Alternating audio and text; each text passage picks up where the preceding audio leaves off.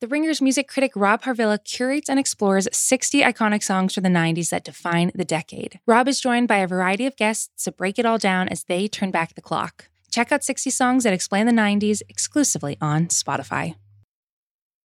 This episode is brought to you by eBay Motors. With over 122 million parts, from superchargers and brakes to exhaust kits and beyond, eBay Motors levels your baby up to its peak performance. And with eBay Guaranteed Fit, your part is guaranteed to fit your ride every time or your money back. With all the parts you need at the prices you want, it's easy to bring home huge wins. Keep your ride or die alive at ebaymotors.com. Eligible items only. Exclusions apply. Life is a highway, and on it there will be many chicken sandwiches. But there's only one McCrispy. So go ahead and hit the turn signal if you know about this juicy gem of a detour. Cold open question of the week, Kaz. Dave. What's your all-time favorite wrestler entrance song? Oh, man. I'm going to cheat. New Jack. Of course. It's got to be New Jack, right? Like, what are we doing here? The only person to get to whip ass with the entrance music going. That's a cheat code right there. Can't go with Ice Cube and Dr. Dre.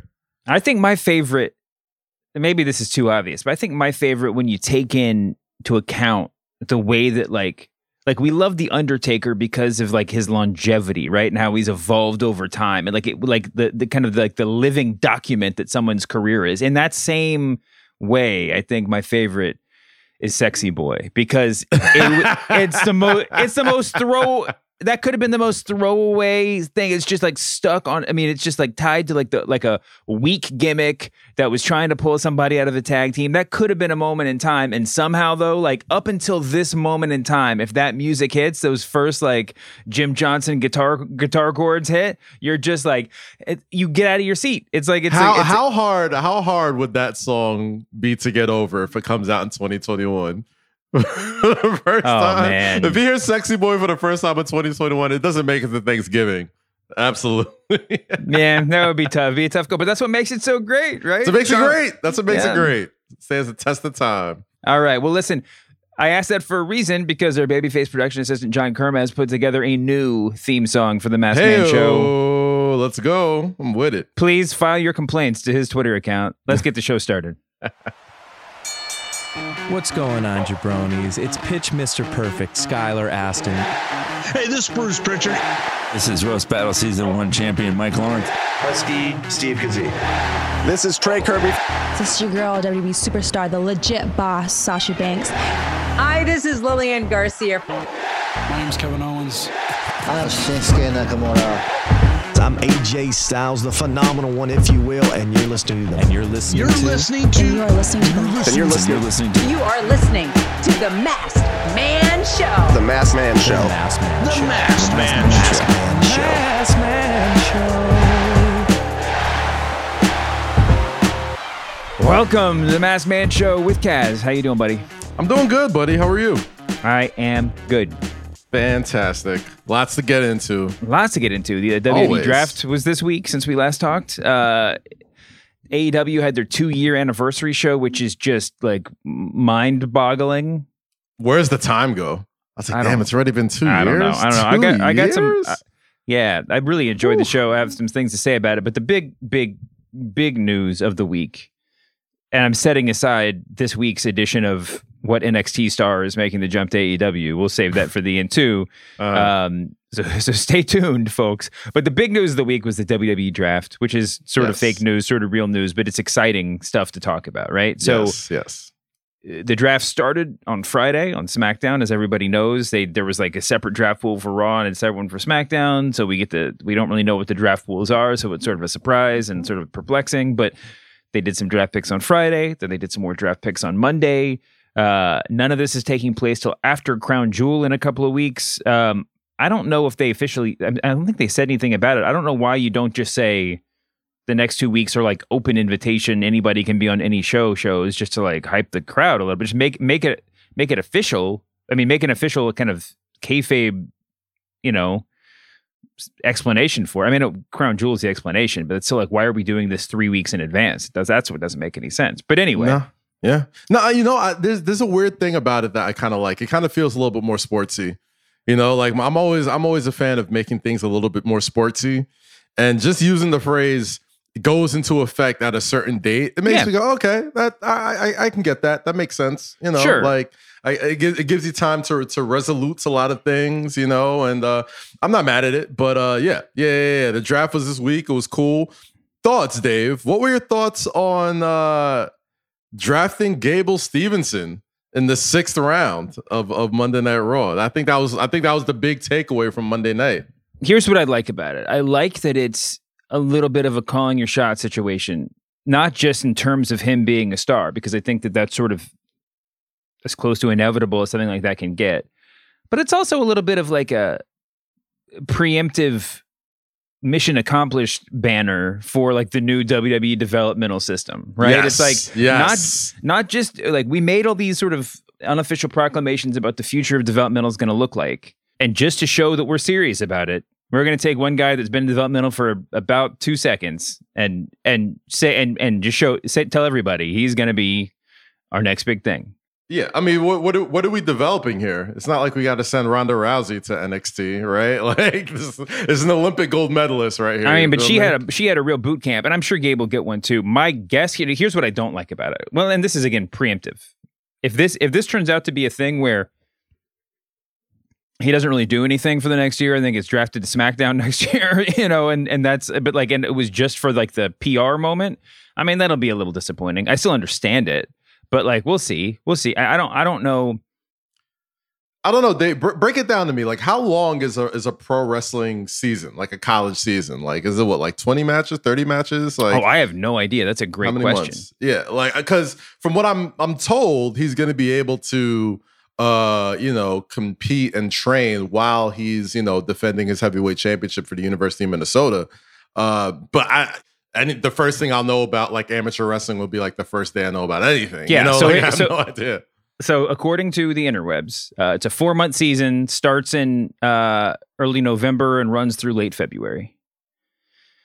So if he could debut in March or something, then that would be something. I mean, I just find it hard to imagine that you'd be doing a lot of learning how to I'm going to be kind here, learning how to professional wrestle while you're presumably in the gym all the time, honing your collegiate wrestling skills. Well, I'll put it like this too. Like Gable Stevenson, it's not his first rodeo around WWE people. I'll tell you, the last maybe 4 or 5 times I've been at WWE events, I've seen Gable Stevenson backstage with either a Paul Heyman or with a Bruce Pritchard or with a Roman Reigns. Like he's getting he's getting the rub. He's getting the folks that you need to be around to be treated like a major league player, which he should be. He's the best wrestler on the planet. Like, you should be treated as such. I guess here's my question though. Like if you're coaching a Division I basketball team and your best player is spending all of his time doing trick shots from half court instead of like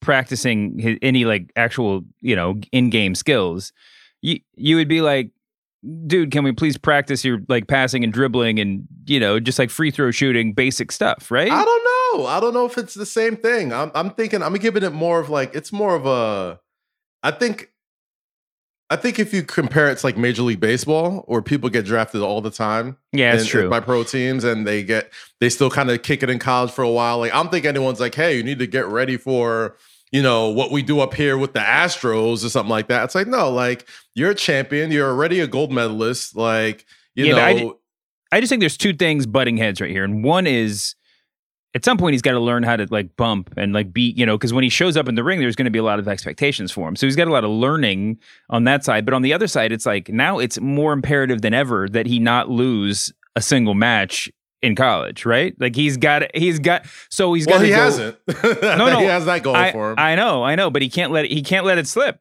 And the guy who beats him, hey.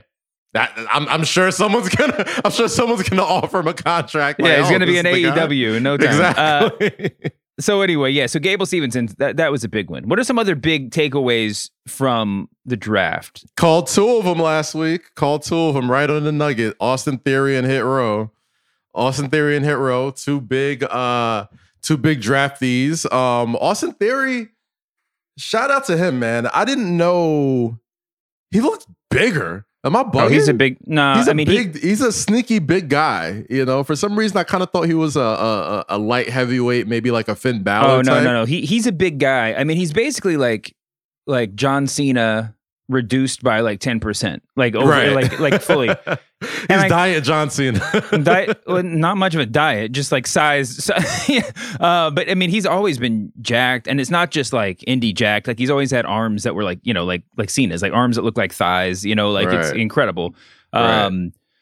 But yeah, I mean, I think that he's just a little bit smaller than when we first started hearing his name. You know, dudes were a little bit bigger, you know, and now he's, but like standing, like if Riddle is the new Orton, then, you know, Austin Theory can be the new Cena for sure. I mean, just size wise, like he's just a tiny bit smaller, but, and he's deceptively big though. It's true. Like even very when deceptively big running around NXT, you like sometimes that you have to pause it and just be like, dude, this guy is like huge. Cause he doesn't always present that way, which is probably something he has to work on. Yeah, he was standing next to Johnny Gargano for the past 7 months. So like you don't get like a really good depth perception of how big the dude is. And then you see him standing next to Jeff Hardy on Monday. And I'm like, oh, this guy fits right in. You know, like he'll have a good look. And I like his whole selfie thing. He's a good looking dude. So I think they're gonna play into like he might have won the week in terms of just like instant debuts, right? Yes. I mean, because his little thing with selfie with Jeff Hardy before and after was just incredible. I mean, it was really cool.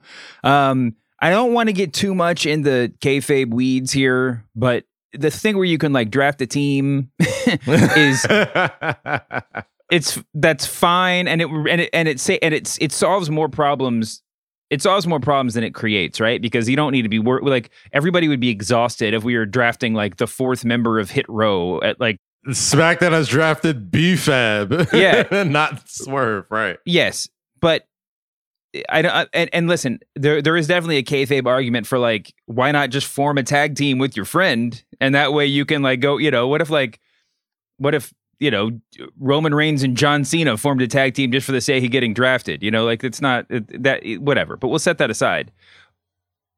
But in a world where RK Bro is drafted as a single unit and Hit Row is drafted as a single unit, they managed to split up the New Day again. Yeah. I wasn't too crazy about that. Obviously, I mean, I thought New Day running Raw was the move.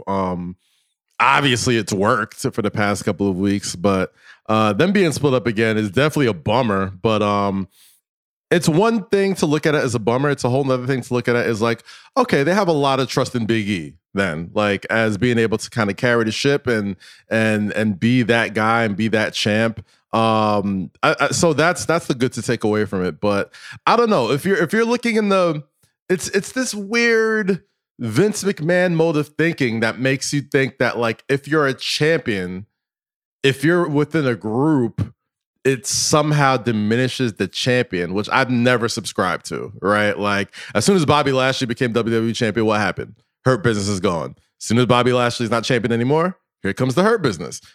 Yeah, you got Big E, just became WWE champion, New Day reunites, and you know now you're kind of following a similar path. So it's weird, man, because like I grew up with champions in stables. Like that's always been a pretty normal thing. So I don't understand why that's kind of been a big no-no for certain folks. I guess a big no-no for certain folks that, for lack of a better term, aren't as established as like a Roman Reigns, who was already kind of shown that like, hey, he can be this dude. You know, I think it's a thing where if you're going to be a champion for the first time, even Roman Reigns, the first time he became world champion, it wasn't with the Shield. You know what I mean? Like he had to go solo and do that thing, right? So I almost feel like you kind of got to build that equity back up on your own so that reunion kind of hits a little harder. You know what I'm saying? So like, or when you get back into a stable, it makes more sense. So like, it makes sense that Roman has the bloodline now because he's already kind of shown that he can carry that ship like all on his own. And I think Big E's got to kind of being put in that same position right now, right? Like Lashley kind of took the test this past year and passed with flying colors, and now it's Big E's turn. So as much as I hate that the New Day has split up once again due to the draft. I think there's another opportunity for E to become an even more major player than he already is. Yeah, I think that's the right way to look at it. I mean, if you could rationalize them getting split up a year ago, then you got to look at it now and just be like, whatever your hopes were a year ago. Well, they're finally pulling the trigger on it. They're finally making moves, but they haven't made the sort of progress that I think anybody envisioned. A year ago, right? Like a year ago, you were like, what you were imagining what Big E's done in the past like 3 months, basically. So they're finally making it happen, and I'm happy to give them a little bit of space to work that out. I mean, listen, when they got back together on Raw for a cup of coffee, it felt like a big moment. Yeah, I think WWE knows that when they do that again in a year or whenever, they'll have that too. And it's not even like there's some of these things where you're going to be hamstrung by the health of the performers, right? I mean, that like the Shield reunion got rescheduled 20 different times because dudes were hurt. Members of the Shield were always in and out. But we've seen how the New Day works. If like Kofi twists his ankle or something like that, that's not going to mess up a New Day reunion. They can still do 90% of what they do, So I think that they can kind of put that in their back pocket, and we'll get excited for when they come back together. Yeah. But it was our John, our production assistant John was confused by that, and I disappointed by that, I guess. And it's I don't know. For a hot second, and then I saw that the King of the Ring was coming back, and I was like, oh, okay. Mm-hmm. I get that. Dude, we got King of the Ring coming up. That's going to be, I mean, somehow they've managed to, like, putting that on SmackDown. It feels like it's going to be a fun deal, Mm-hmm. I mean, I'm excited about it. I'm really excited. And I'm hearing murmurs about did I hear this wrong? Is there a Queen's Crown tournament also? Yeah, the Queen's Crown's happening at the same time. Yeah. Yeah, pretty awesome. That's gonna be tight, man. I'm looking forward to both of those. Tournaments are such easy things to do to get people, like, there's certain things that just always work, right? And tournaments are one of them, especially the King of the Ring. Like, Baron Corbin lived off of King Corbin for what, the last 3 years, I think, and now Madcap Moss is coasting off those fumes too. Them royal fumes, man, they don't go away that easy. I love tournaments, man, whether it's the G1, whether it's the Ring of Honor, whether it's the King of the Ring. Like, now we got the Queen's Crown. It gives an opportunity to bring people back. It gives an opportunity to get people hot again. It gives people an opportunity to become baby faces. Like, tournaments are such easy things to do to get people excited and interested in a product, especially a product that is 3 hours long, that sometimes feels like a little bit of a chore when you're watching it, So when you got preliminary matches and matches to enter, and then big finals and all that type of stuff, man, it's easy, bro. It's the reason why the NCAA have been able to get free labor from children for the past 100 years. It's because people love tournaments and they don't care how terrible it is to put it together. We will watch every single time. So I'm looking forward to that, man.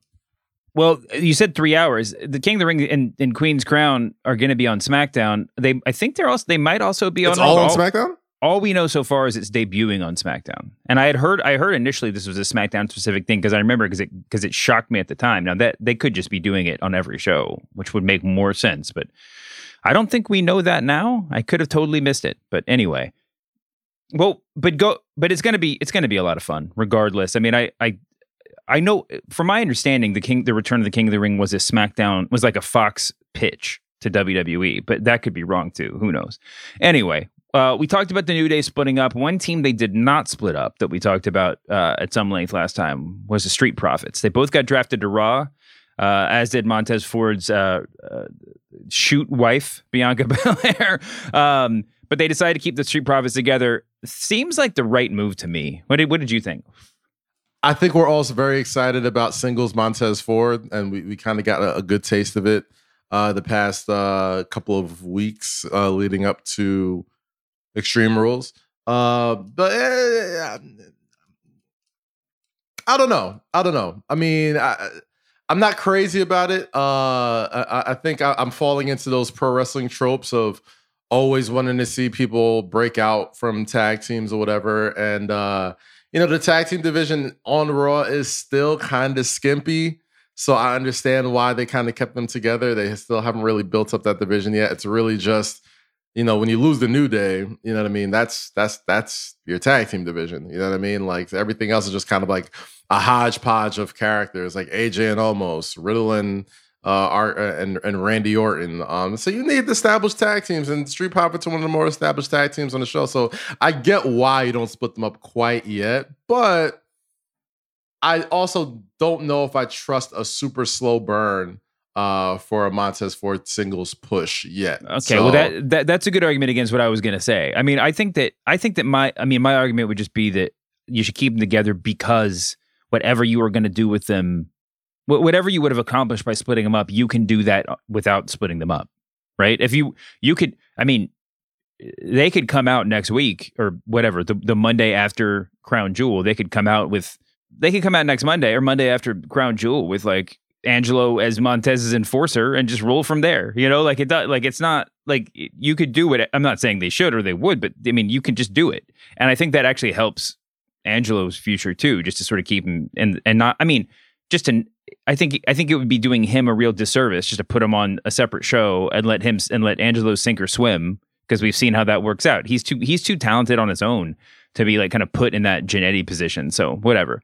Yeah, it's hard. I don't even think there's such thing as Jannetty's anymore, right? Like, I mean, I think the last person that truly got Jannetty'd was Tucky, and gosh, I mean, what was Buddy Murphy had a tag team partner with Alexa Bliss, right? What was that? Who was his name? Blake? Exactly. Wesley Blake? Blake and Murphy. Blake. Yeah. Well, they both got Jannetty because, Alexa Bliss was definitely the Shawn Michaels of that group.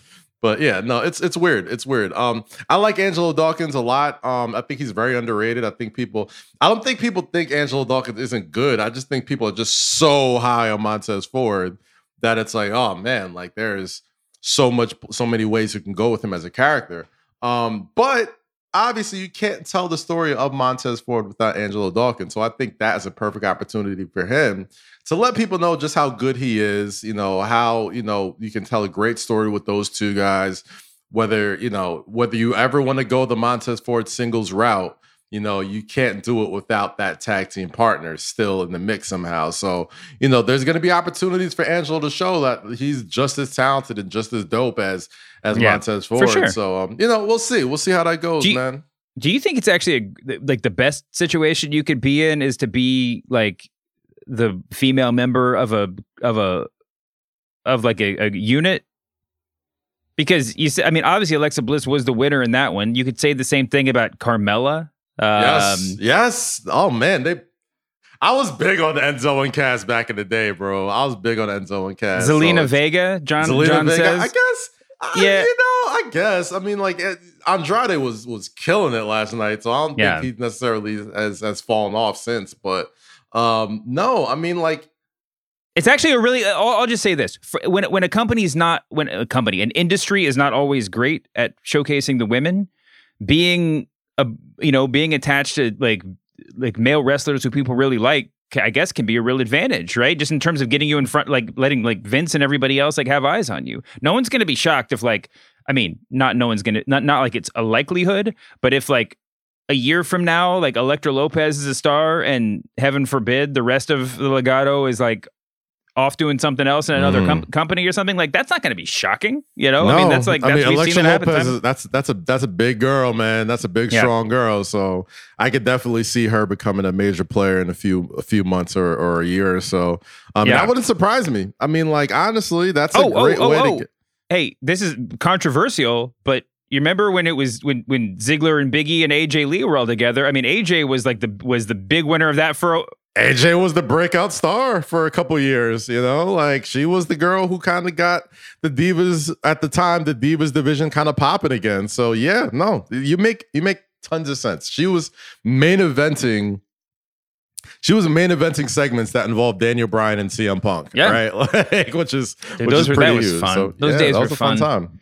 The early 20-aughts. They just signed her up to be a producer, by the way, of the revamped Women of Wrestling. We like never talked about it on this show, but we might have to talk about it now. It's a good look. They also got Tessa Blanchard, who feel how you feel about her. But I mean, that's a good get for that company. I don't know. I mean, I've heard stuff about Tessa. I've never had a personal problem with her, but it's weird that somebody with that lineage didn't get like immediately snatched up by the big companies. But I mean, obviously you see why. Like there's it's not the easiest thing to talk about.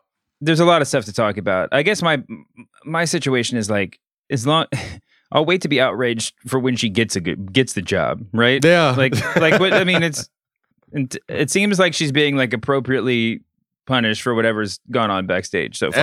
Everybody wants their pound of flesh, and I guess Tessa Blanchard not showing up at AEW or NXT or WWE should be a good enough pound of flesh for them. I think, feel how you want to feel about her. She's a really great in-ring talent. I don't know the person personally. I've heard things, but I'm sure people have heard stuff about me that aren't necessarily true. This is a wrestling show, and I'm talking strictly wrestling.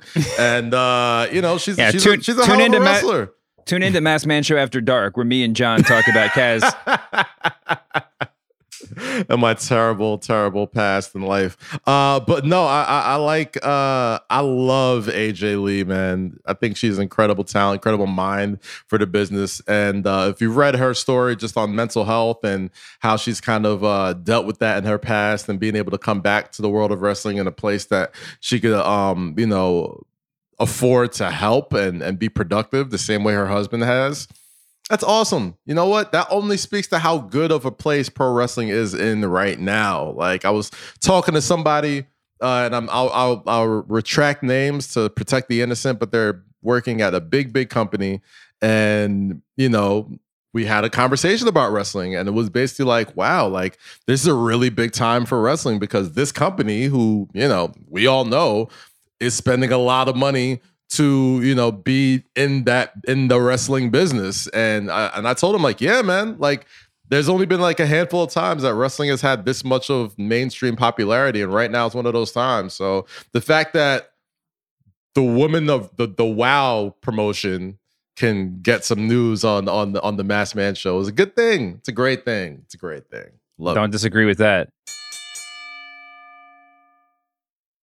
This episode is brought to you by eBay Motors. Passion, drive, and patience. The formula for winning championships is also what keeps your ride or die alive. eBay Motors has everything you need to maintain your vehicle and level it up to peak performance. Superchargers, roof racks, exhaust kits, LED highlights, and more. Whether you're into speed, power, or style, eBay Motors has you covered. With over 122 million parts for your number one ride or die, you'll always find exactly what you're looking for. And with eBay Guaranteed Fit, your part is guaranteed to fit your ride every time or your money back. Because with eBay Motors, you're burning rubber, not cash. With all the parts you need at the prices you want, it's easy to make your car the MVP and bring home huge wins. Keep your ride or die alive at ebaymotors.com. Eligible items only. Exclusions apply. Life is a highway, and on it there will be many chicken sandwiches. But there's only one McCrispy. So go ahead and hit the turn signal if you know about this juicy gem of a detour. Speaking of women, we haven't really talked about the women's division on WWE as it pertains to the draft. We had, a little switcheroo. Bianca Belair is coming to Raw, as mentioned earlier. Charlotte Flair is going to SmackDown. They had I thought it was a really good match on Monday Night Raw that, of course, ended in, expected schmozzy fashion. But they got a good match in ahead of that. They were obviously having fun putting that match together, and it was a lot of fun to watch. I mean, those two are going to go at WrestleMania at some point, and it's going to be just freaking crazy. I always like to test Raw or SmackDown main events by, can I show this to somebody completely random and then be like, I get that. Charlotte and Bianca Belair fall right into that category, right? Like you could just turn on the TV, see these two. I told them, I told Twitter, watching Bianca Belair and Charlotte Flair wrestle is like watching two Clydesdales ice skate.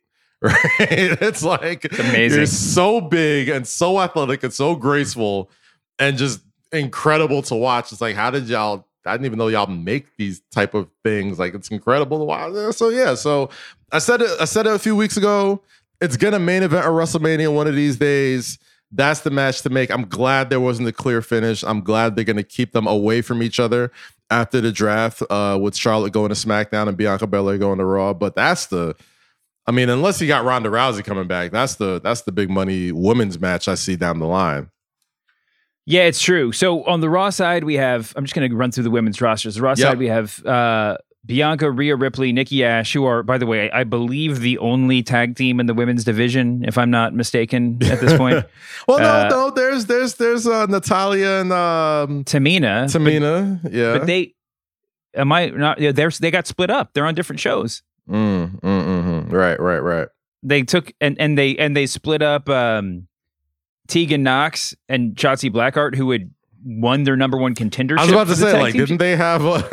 Well, yeah, there you go. Okay, so I don't even know, man. So on the Raw, we have Bianca Belair, Rhea Ripley, Nikki Ash, Becky Lynch, which is obviously enormous. We didn't talk about Becky and Seth both going to Raw. Alexa Bliss, who seems to be out for some period of time. Carmella, who obviously got a little promo segment reaction, and I think they're going to get behind her. Nia Jax, Zelina Vega, Doudrop, Dana Brooke, Liv Morgan, who is the internet wrestling community sweetheart, Mia Yim, Tamina, and Tegan, the aforementioned Tegan Knox.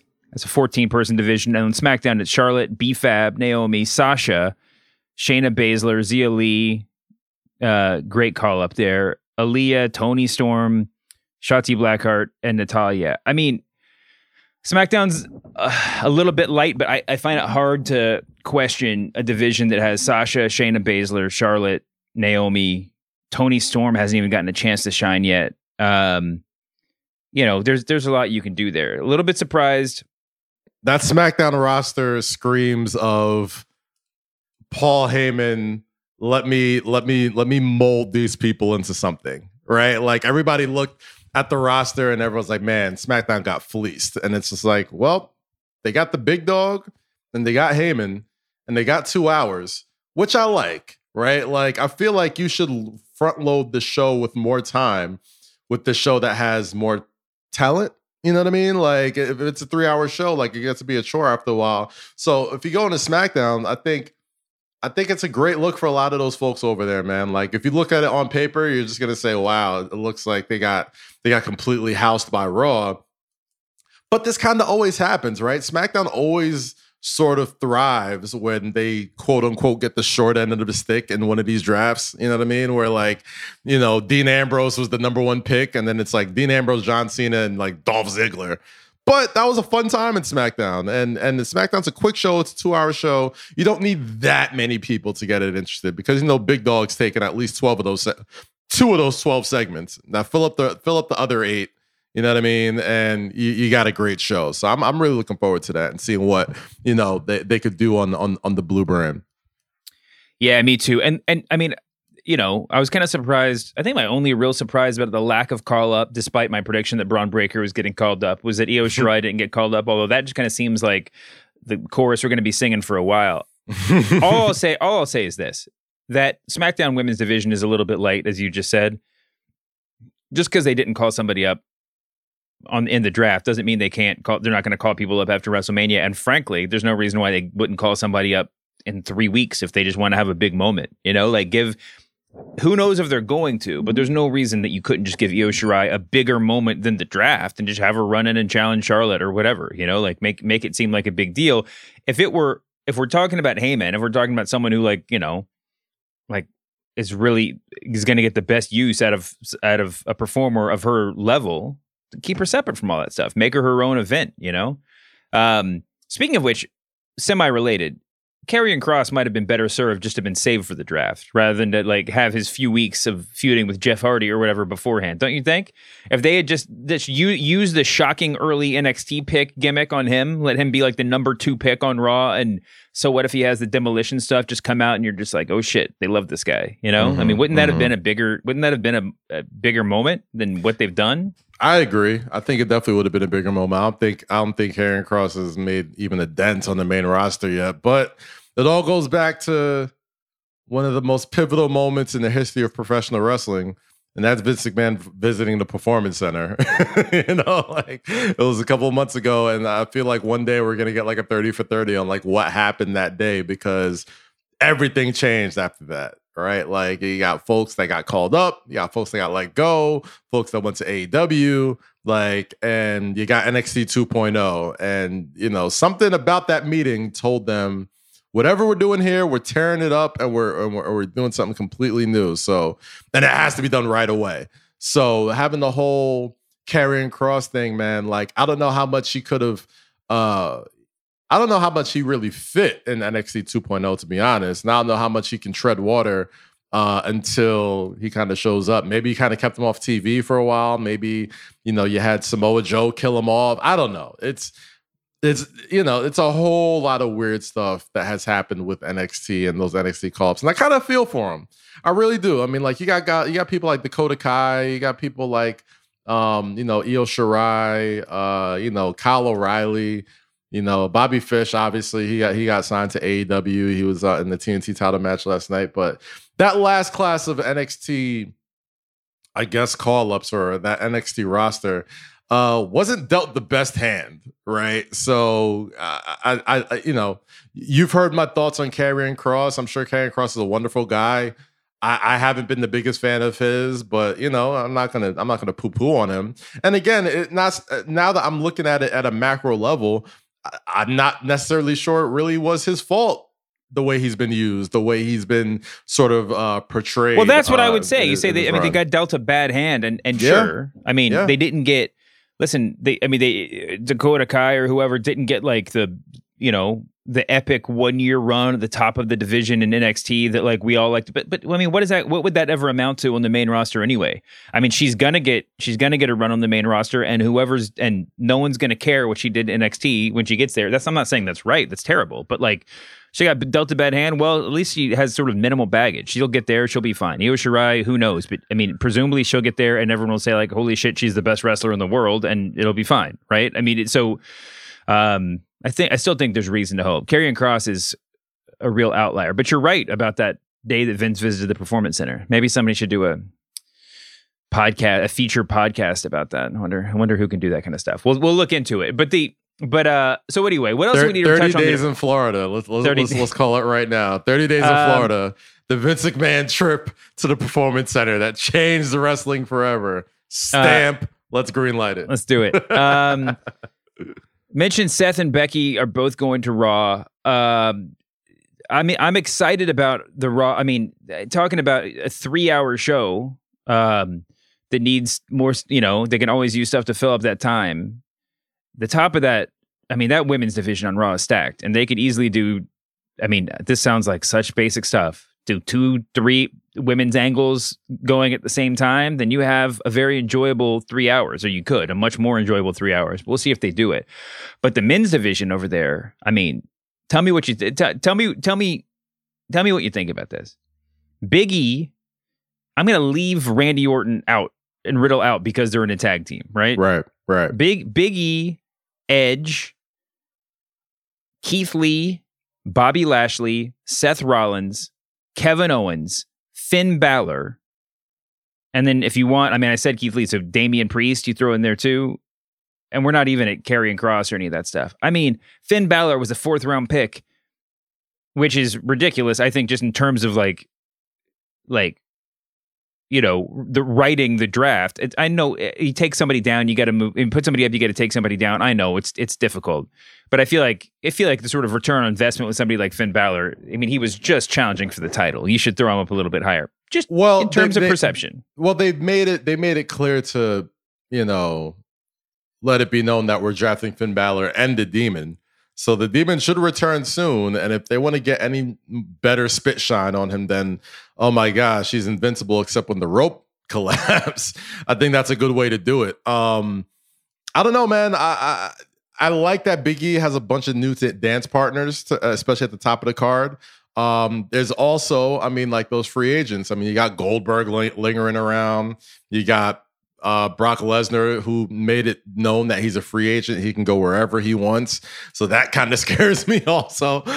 You got a lot of big time players on Monday Night Raw, especially on the men's side.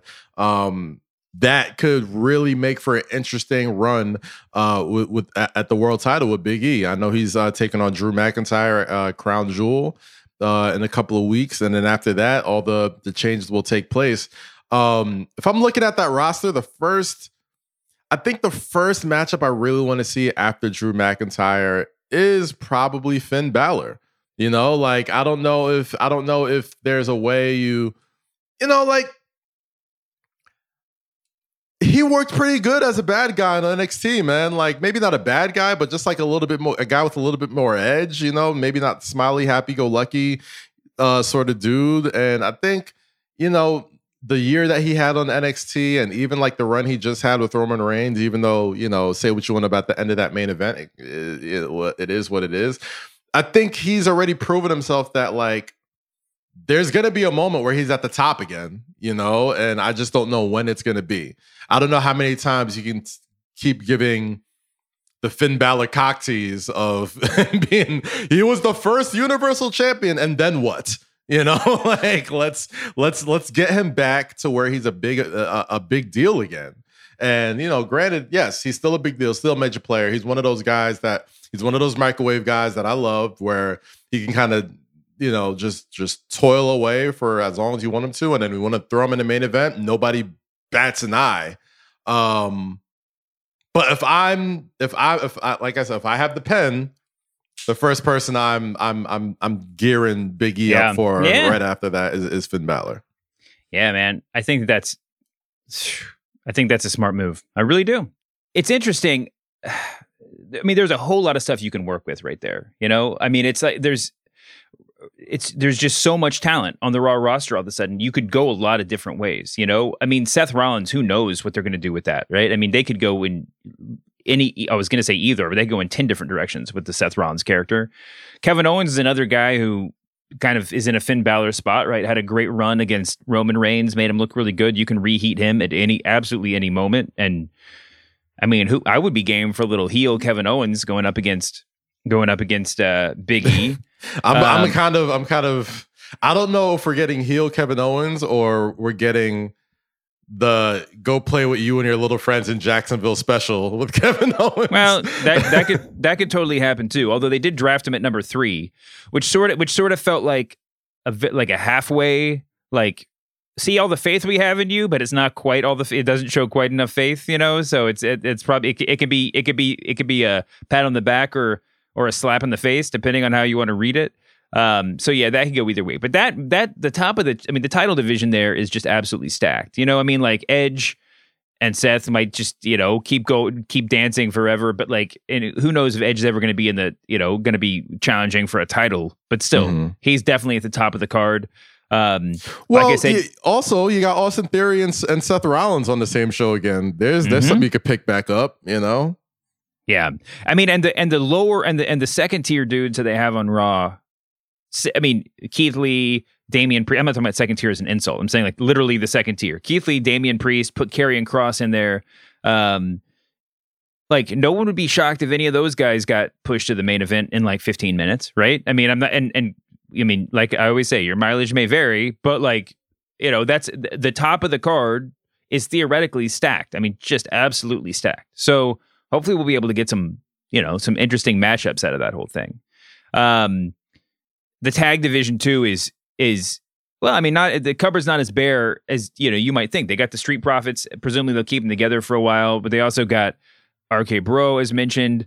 AJ and Amos are still together. Do they have Gable and Otis now? Yeah, they got Gable. They got Gable Alpha and Otis Academy? now. But I wanted to mention that. I mean, this is totally fantasy booking right now. But they have AJ and Finn have already been tweeting at each other about implying or foreshadowing a potential alliance. I mean, if you're not going to put Finn right to the top, there's a lot worse things you could do than team him up with AJ and Amos and sort of start doing a little. Well, I mean, they've already kind of. That's what I'm saying. Yeah, like AJ said, "Hey, I got a lot of enemies on that roster, and you're not one of them. Welcome to Raw. So it's like, well, first off, how have we had AJ Styles and Finn Balor on the same roster this long, and they've only crossed paths, what, a handful of times, maybe 3 or 4 times? Really? That's incredible to me. So I mean, that's another thing that can get me really excited is the AJ and Finn either union or storyline, whatever you're gonna do with those two guys. There's so much meat on the bone that you could take from it. I'm really looking forward to that. The flip side is you look over on SmackDown and you talk about Heyman or whoever, there's gonna be some projects there, right? I mean, I think the obvious, person that's going to get fed. I said, I don't mean that as a derogatory way, but get fed to Roman Reigns next or in the near future is Drew McIntyre. But then after that, it's a lot of like, hey, Jeff Nakamura, Jeff Hardy. Can I interest you in a Sheamus? Maybe this is the moment for Ricochet. Maybe Ricochet. Listen, that's one thing, right? Like I look at that roster and it screams Paul Heyman favorite toys, right? You got Kofi, you got Ricochet, you got Jeff Hardy, you got Cesaro, you got Sheamus. Like, there's some things there. There's some things there. You got Ridge Holland. Like he's gonna be a player. And we're talking about NXT, man. Like I forgot, I think it was you who said it or somebody said it the other day. And it was like, no, I was actually talking to Stat Guy Greg. Shout out Stat Guy Greg from Cheap Heat. And I guess this is because I brought up the question, who do you take in the next 5 years, MJF or Braun Breaker? And he was like, you could put Braun Breaker on SmackDown tomorrow and nobody would blink. And who was Braun Breaker just wrestling on NXT last week? Ridge Holland. And he hasn't been on NXT that long, and nobody blunk. Is that a word? Blunk? No, nobody blunk is not a word. Nobody blinked with Ridge Holland getting drafted. So there's some interesting players on SmackDown, man. I'm really looking forward to how they take that, especially on network TV. I think that it's always fun when it looks like one of the shows got fleeced, like Power at the top, and then they got to work with it, and then it always evens out. I guarantee that we'll be talking about SmackDown being dominant and overstacked in like 6 months. So I think Jeff Hardy and Roman Reigns is the first go though. I know you said Jeff Roman Reigns, Drew McIntyre. I think they're probably going to save that for a little bit, but I think Jeff Hardy is going to be the first guy to kind of like to take that stab at Roman Reigns because he's a megastar. He's a guy. He's another microwave guy where it's like, if Jeff Hardy's challenging for the Universal title on a SmackDown or on a TLC pay-per-view or something like that, I'd buy that. I'm with that. I could see a Jeff Hardy main event at TLC at the end of the year versus Roman Reigns for the title, and I could see a moment where he almost possibly can be convinced that he's going to win. But it's big dog season. He ain't losing. Yep, I totally agree. I mean, in Roman Reigns, we've seen like make stars. I'm not taking anything away from Finn or Kevin Owens or Daniel Bryan. I mean, like anybody that's been part of that universe. But man, he makes people by beating them bigger than they were before, which is like an incredible compliment to him. And then once like the main event picture there starts to take shape a little bit, then we had to start talking about the IC title picture, which it seems like there's a lot of fun stuff you can do there. Sami Zayn's still on the show. We mentioned Ricochet. We mentioned, do Sheamus over there. Cesaro's still around. I mean, there's a whole lot of talent. It's just a matter of who we're going to book upwards on that show and who, with all the different things you could do. It's going to be fun. Is that it for the draft? Do we need to cover anything else? I feel like we're surely missing something. But we got Hit Row also. Hit Row. Oh, that's right. I guess Swerve might have to drop the North American title at some point on his way out the door. But he didn't. Wait, he didn't already do that, did he? I didn't. No, miss not that? yet. All right. Yeah, Santos Escobar versus Isaiah Swerve Scott for the North American title next week on NXT. And funny enough, it will be Swerve's first North American title defense. And he's held the title for at least 4 or 5 months or something like that. So yeah, should be fun. So yeah, but yeah, Swerve. I mean, Hit Row versus Nakamura and Boogs could hold down a show for 6 months, man. I'd watch that every week. Let's do it. Yeah. Nah, Hit Row's been doing some great vignettes. Just the way that they shoot their stuff, the way that whatever they do, it's different, you know. And SmackDown loves different. Heyman loves different. And they give a jolt of energy to that show. Like anytime a show gets like a new stable, you get that it gets a good energy, or it gets a different energy. I want to say good because you just never know, but it definitely gets a different energy injected into the show. So Hit Row being made a big deal right off the bat. Interesting. Very interesting. Yeah. Well, listen, in kayfabe, it's a great value pick too. You get 4 stars for the price of 1. I mean, who's going to say no to that? Who's right? going to say no? Yeah. Nobody's going to say no to that extra chicken nugget. So yeah, I mean, I think that about does it. I mean, the off-air pick stuff was cool too. I wish they found a way to sort of monetize or eventize that a little bit, a little bit more. But it's a little bit. I mean, I guess a lot of people were complaining that they had that Pierce and Sonya just came out and made all the picks, and the sort of people who were making the picks were a little bit ambiguous or whatever.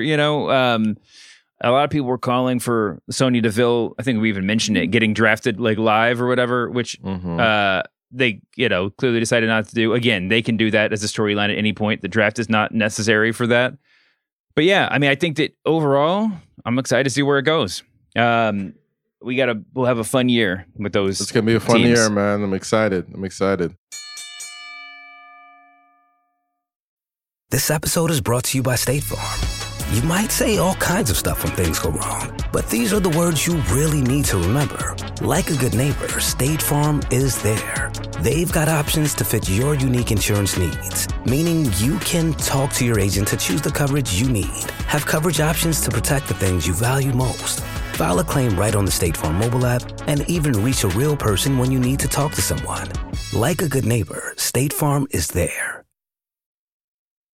Speaking of fun year, we just mentioned at the top of the show, we've had a fun 2 years with AEW, and now they're having last night they had their 2-year anniversary show on TNT, which is just mind-boggling that it's been going for that long. But I guess we're really the pandemic really messed up time for me. I'm like, there's no way it's already been 2 years. I'm like, oh my God, yes, it's been 2 years.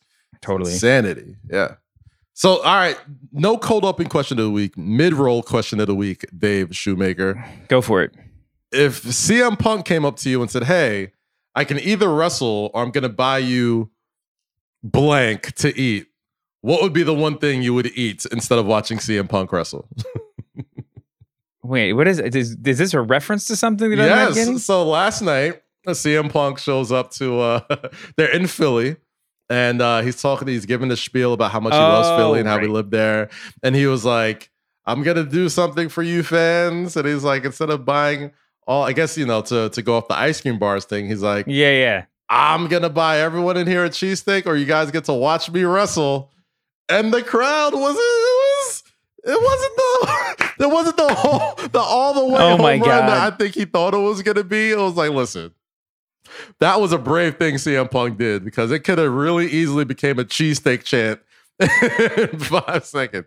If it was in New York and he said, yo, I'm going to buy everybody a chopped cheese or a slice of pizza, you would have got a pizza chant. Tacos in LA? Oh yeah. Them tacos would have went out. Like, Punk, we love you. Tacos just are all, I don't know why. Tacos always win. I mean, people get so excited. Remember when like Taco Bell, I think that Taco Bell used to give like free tacos out, and probably did it everywhere, but they did like for the Lakers. If you score, they did for the Mavericks points too, I think. If you score, when you score 100 points, people got so excited when it was getting up into the 90s because you get your 59-cent taco for free. I mean, it's and it's like they're cheap and it's fun to chant. Like, have you ever taco? I don't even like tacos, but I'm like, my endorphins already just went up just doing that like 2-second chant about tacos. So yeah, very dangerous game Punk played last night. But yes, he decided to wrestle Daniel Garcia on Rampage this Friday. But that should be good. I don't ever complain about seeing CM Punk, and I know, listen, AEW should be bringing him out there to talk every week, but we're kind of in an interesting pattern, right? Where they promote CM Punk talks like WCW used to do, like a face-to-face with Sting. Will he finally say something? Like whatever. Like it's like him talking is an event, and then he'll wrestle occasionally on like the B show, which this may just be what CM Punk wanted to do. Like, who knows? It may just be some. I mean, I do not question the decisions that Tony Khan makes. Far be it from me, but I know we can't have Punk out there wrestling all the time. But is there a point where do you just have to send him out there to talk every week just to pop the crowd? Like, is every crowd expecting a CM Punk promo at this point? Let me tell you, man. If the answer is yes, does it need to be on TV every week? Is there a point where like it's just diminishing returns or no? Well, he acknowledges that, he acknowledges that one day people are going to get sick of doing the I'm back and I'm happy sort of thing. But I mean, listen, if I'm Tony Khan, as much money as I'm reportedly paying CM Punk, you better go out there and do something every goddamn week. And you got to remember, man, like CM Punk is like to that crowd, to that section of a wrestling fan base, CM Punk is akin to a Stone Cold Steve Austin for them. Like Stone Cold could come out, cut a promo, and everyone's happy. You know what I mean? Like, and Punk's in that mode, especially for those guys who love that type of wrestling and that type of, and you can't ignore the big pull of AEW is that they're not WWE, and that's a big pull of CM Punk is that he is not a WWE guy, and those fans love him for that. So, as much as people love hearing Colt's personality. I'm one of those guys. I love Colt's personality just as much as the next guy. I think we're at the weird fork in the road right about now where it's like, okay, the honeymoon is, we did the deed already at the honeymoon. We already went to the resort. We had all the free food. We had all the nice drinks. Now it's time to go home and start a life with this person. And I'm not sure. Well, I mean, I'm sure they've got plans, but I'm just waiting for the time where it's like, okay, like we're here, we got it. What's gonna be next? It can't just be CM Punk plays the hits for the next 6 months, right? Like we got to get him into something that's very meaty and very engaging and soon. Because the more he acknowledges every time he comes out, oh, are you guys sick of me yet? Like the more it's gonna be like, yeah. Like what are we gonna do? But that's the thing. You can't play with fire, right? You can't risk that, and maybe you'll never get there. Who knows? But I think obviously, listen, this is all obvious. Everybody's asking the same question. This is not a critique, but the difference between CM Punk and Stone Cold is that Stone Cold's cutting a promo in character, in storyline, like he's going out to say, I'm like, I hate my boss. That's the storyline we're pushing. It's different than CM Punk just coming out and just being like, how y'all doing? How's it? Like, just like doing the hair metal band opening show, just like Louisville, Kentucky, how you feeling tonight? Like that's not, that doesn't really get you anywhere, right? So anyway, I think it'll be fine. The big news coming out of the second anniversary AEW show, of course. And I think probably like the greatest, the coolest thing that AEW, I could say about AEW. I mean, this is, I think what a huge compliment to be able to say they had a giant show and a huge moment where like the wrestling world paused and then just like screamed joyously together in unison in the midst of signing CM Punk and Daniel Bryan and Adam Cole and all of this shit going on. The return of Hangman Page as the Joker was a moment on par with those other moments. I mean, and just and listen, we're not going to sit here and adjudicate who's getting screen time in AEW every week. But in the midst of all that other noise, and it's a good kind of noise, to be able to take your number one homegrown project, you're the story that you've been telling slowly but surely since like the opening bell. Since the launch of the company, really. Yeah, and to have that pay off, at least partly pay off in a moment like that. I mean, first of all, people were predicting everybody from, Bray Wyatt. Yeah, Bray Braun Wyatt. Strowman. RVD, I saw somebody say, because they were in Philly, there's all these old, I mean, it could have been so many different things. And it's just like, oh, no. We're going to stick, we're going with dancing with the girl that brung us, I guess would be the cowboy phrase. But like, I mean, just to have him come out to have it treated like a major moment in wrestling history and to have the crowd react as such. I mean, and then to have him go over like that, God, it felt so good, right? I mean, it was what an amazing moment for a company that's just firing on all cylinders right now. Yeah, man, and that's always been the big worry for AEW fans. It's like, okay, now that we're getting all these big players and becoming like a major player in the industry, let's not forget the people that brought us to the dance, and let's not forget that, you know, the point of this is to make new stars. You know what I mean? Like, watched Roads to the Top yesterday with my fiance, which, you know, wasn't bad. Wasn't a bad show. But I like that they really opened up the door and really understood that, like, hey, like, we need to make guys. And Adam Page is there even before AEW started, even on Being the Elite. He was the guy that they were pegging as like their next, like, you know, big star or the next big solo star.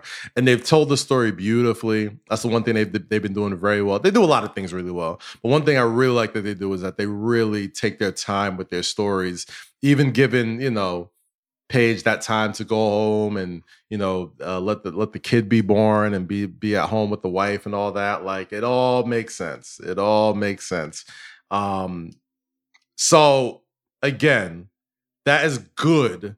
That is really good that he got that reaction and got that moment, because, you know, you could bring back all the, you know, the main event guys from WWE all you want, and people will always hang that over your head. Well, they're only popping because they got these guys that were huge in other places. But Adam Page is, you got to have the point of reference that we can make stars. And Adam Page is your point of reference. Like, hey, not only do we got the money to pull in megastars to get people butts in the seats, we could also make guys as well. And that was a perfect example with Adam Page. Watching him and John Moxley clubbing each other in the face with forearms, I don't know, that just felt like such a moment, you know? I mean, and then obviously, here's the thing, when you have all these dudes like Danielson, like Punk, Adam Cole signing up to be a part of this company, it's like they're joining a movement, right? I mean, they all take this shit very seriously.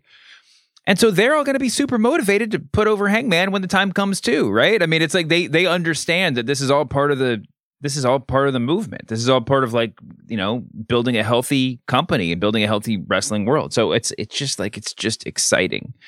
And I didn't, you know, I wasn't concerned that they were going to leave Hangman, well, pardon the pun, hanging out to dry, but like, with all the shit they've been, like, with all the people they've been signing up, with all the moves they've been making, it wouldn't have been shocking if they had sort of pushed pause on that, or, you know, redirected it for another 6 months or a year or something like that. I mean, it's exciting. It's really exciting. I mean, I think that the big thing that's sort of taken a hit with all the signings is the, you know, Kenny Omega is just like, you know, is like final boss, just like belt collector, you know, but like, I mean, that's still going on. I just think he's sort of just like the heel on the show, the big heel on the show now, as opposed to some like time spanning, company jumping heel. But it doesn't matter. He's the best. He's one of the best in the world, and we're excited to see him wrestle everybody. And listen, we're not gonna, when he and Hangman get in the ring, it's gonna be like Macho and Hulk going at it at WrestleMania. You know, it's gonna be bonkers, man. So and everyone's gonna be going nuts for it. All right, we got to get out of here. See, what notes do we have on the web to do? We'll have no sell or no sell this week. It'll come back next week. In the meantime, Bobby Fish made his first appearance. Apparently, he's officially signed with AEW. Good on him. I see what you did there. He's officially signed. Making puns I don't even know about. He's a great hand, and I think that he's a really good person to have. I mean, I think that's the concern with some of the NXT releases is that he's one of the guys that actually might have been poorly served for his time in NXT. I mean, he got paid, he got, you know, whatever, but the fear would have been, by being part of this stable, how is AEW going to sign him and not make him part of the Adam Cole getting signed storyline? You know what I mean? Like that would have been, he would have been like the real obvious instance of somebody getting screwed by the whole thing. But he got signed and he had a good showing, and he's a great hand for them to have around. The other kind of news of the week, and I alluded to this at the top of the show, was that Johnny Gargano has removed WWE and USA Network references from his Twitter bio and replaced it with professional wrestler. Yeah, his contract, I think Sean Ross Sapp his contract is sort of heading towards up. And he's eager to tease everybody. Now, listen, he could just be teasing everybody for his NXT return. Mm-hmm. But I don't know. I mean, I think that. Well, if you watch NXT, Indy Hartwell's kind of got doing her own thing now. Candice LeRae's pregnant. You mean getting married? Yeah. Well, yeah. She got like some BFF now that she came out with and talking about, dick size and all that. Great. Fantastic. And then Austin Theory's on Raw. Candice is pregnant. We don't know. Is Johnny heading over to AEW? Is Johnny heading over back to NXT? Like, I do not know. But, we'll see. We'll see how that goes. Yeah, man. I mean, he certainly is too gifted to get lost in the shuffle over there, and I'm not having lost in the shuffle talks as a rule, but I think that actually I would be super excited to see what he could do. I mean, he's the sort of dude who's like, he's done everything in NXT, right? I mean, if you want to make the case that somebody's sort of like, not run its course, but accomplished, but done all there is to do, you can make that case for him. And if he can go over to AEW, I mean, he could basically be, I mean, he could be like a sort of like early Macho Man. I was going to say Steamboat, but he's got so much more character. He could just hold down the mid card for as long as they want him to, and obviously work at the top of the card too. But he could do sort of for the second tier in AEW right off the bat what Bryan Danielson is doing for the top of the card. I mean, he can bring so much legitimacy to it, and he's such a good performer, man. I mean, he's so good at literally everything. I've said it a million times, and I know that the definition of wrestler has changed over time. But of all of the sort of undersized dudes who have made their way into the national wrestling scene from the indies over the past decade, he's one of the most influential by far. Well, influential. I mean, he is the one that I can say without a shadow of a doubt that if he were 6 inches taller, would be like a WWE champion of legend and lore by now. I mean, he's just so good at being a wrestler. Every facet of the game. Yeah, I think he'll be successful wherever he goes. I think if he goes to AEW, it'll be a hand in glove fit, just kind of like how Adam Cole was a hand in glove fit as well. Who knows, man?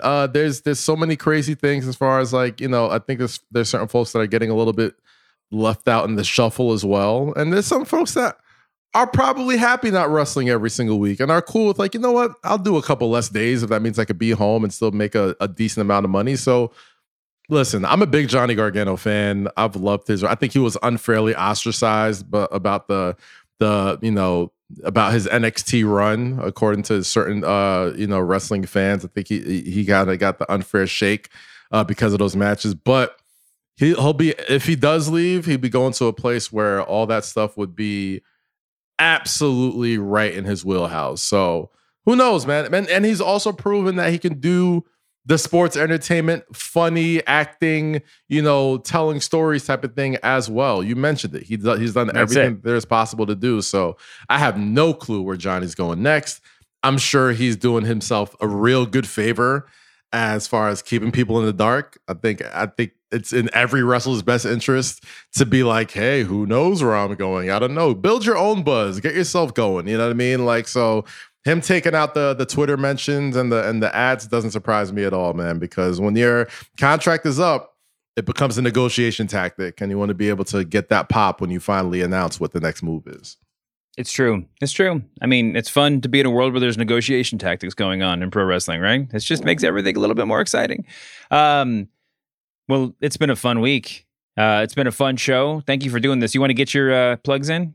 Yeah, man. I'll be at Comic-Con tomorrow. Shout out to the good folks at Tiger Driver, talking about the beauty and blackness of professional wrestling, everything going on in the past several years. Can't wait to be in there. Shout out to Chris at Tiger Driver. And Faye Jackson will be there. My guy Cam Hawkins from PW Torch will be on the panel as well. And I've never done Comic-Con before, so I'm really looking forward to that. And talking to all you guys. So please pull up, show up if you got a badge, whatever. Really looking forward to meeting all you guys. Check out Say Less. We're on a little bit of a hiatus right now because we are, moving on to bigger and better things. So as soon as we get some official notice on that, I'll let you guys know there. And MSGPM back into business in about 2 weeks when the NBA season kicks off. So yeah, check out me and Monica after Knick games in studio at the Garden with the Knicks. Can't wait. That's all I got today, bro. You can find me here. You can find me on the press box. We got a couple more things to announce, so stay tuned to this space. Thank you, as always, to our babyface production assistant, John Kerma. And apologies, as always, to John Moxley. We see you back here next week, Humanoids. Peace.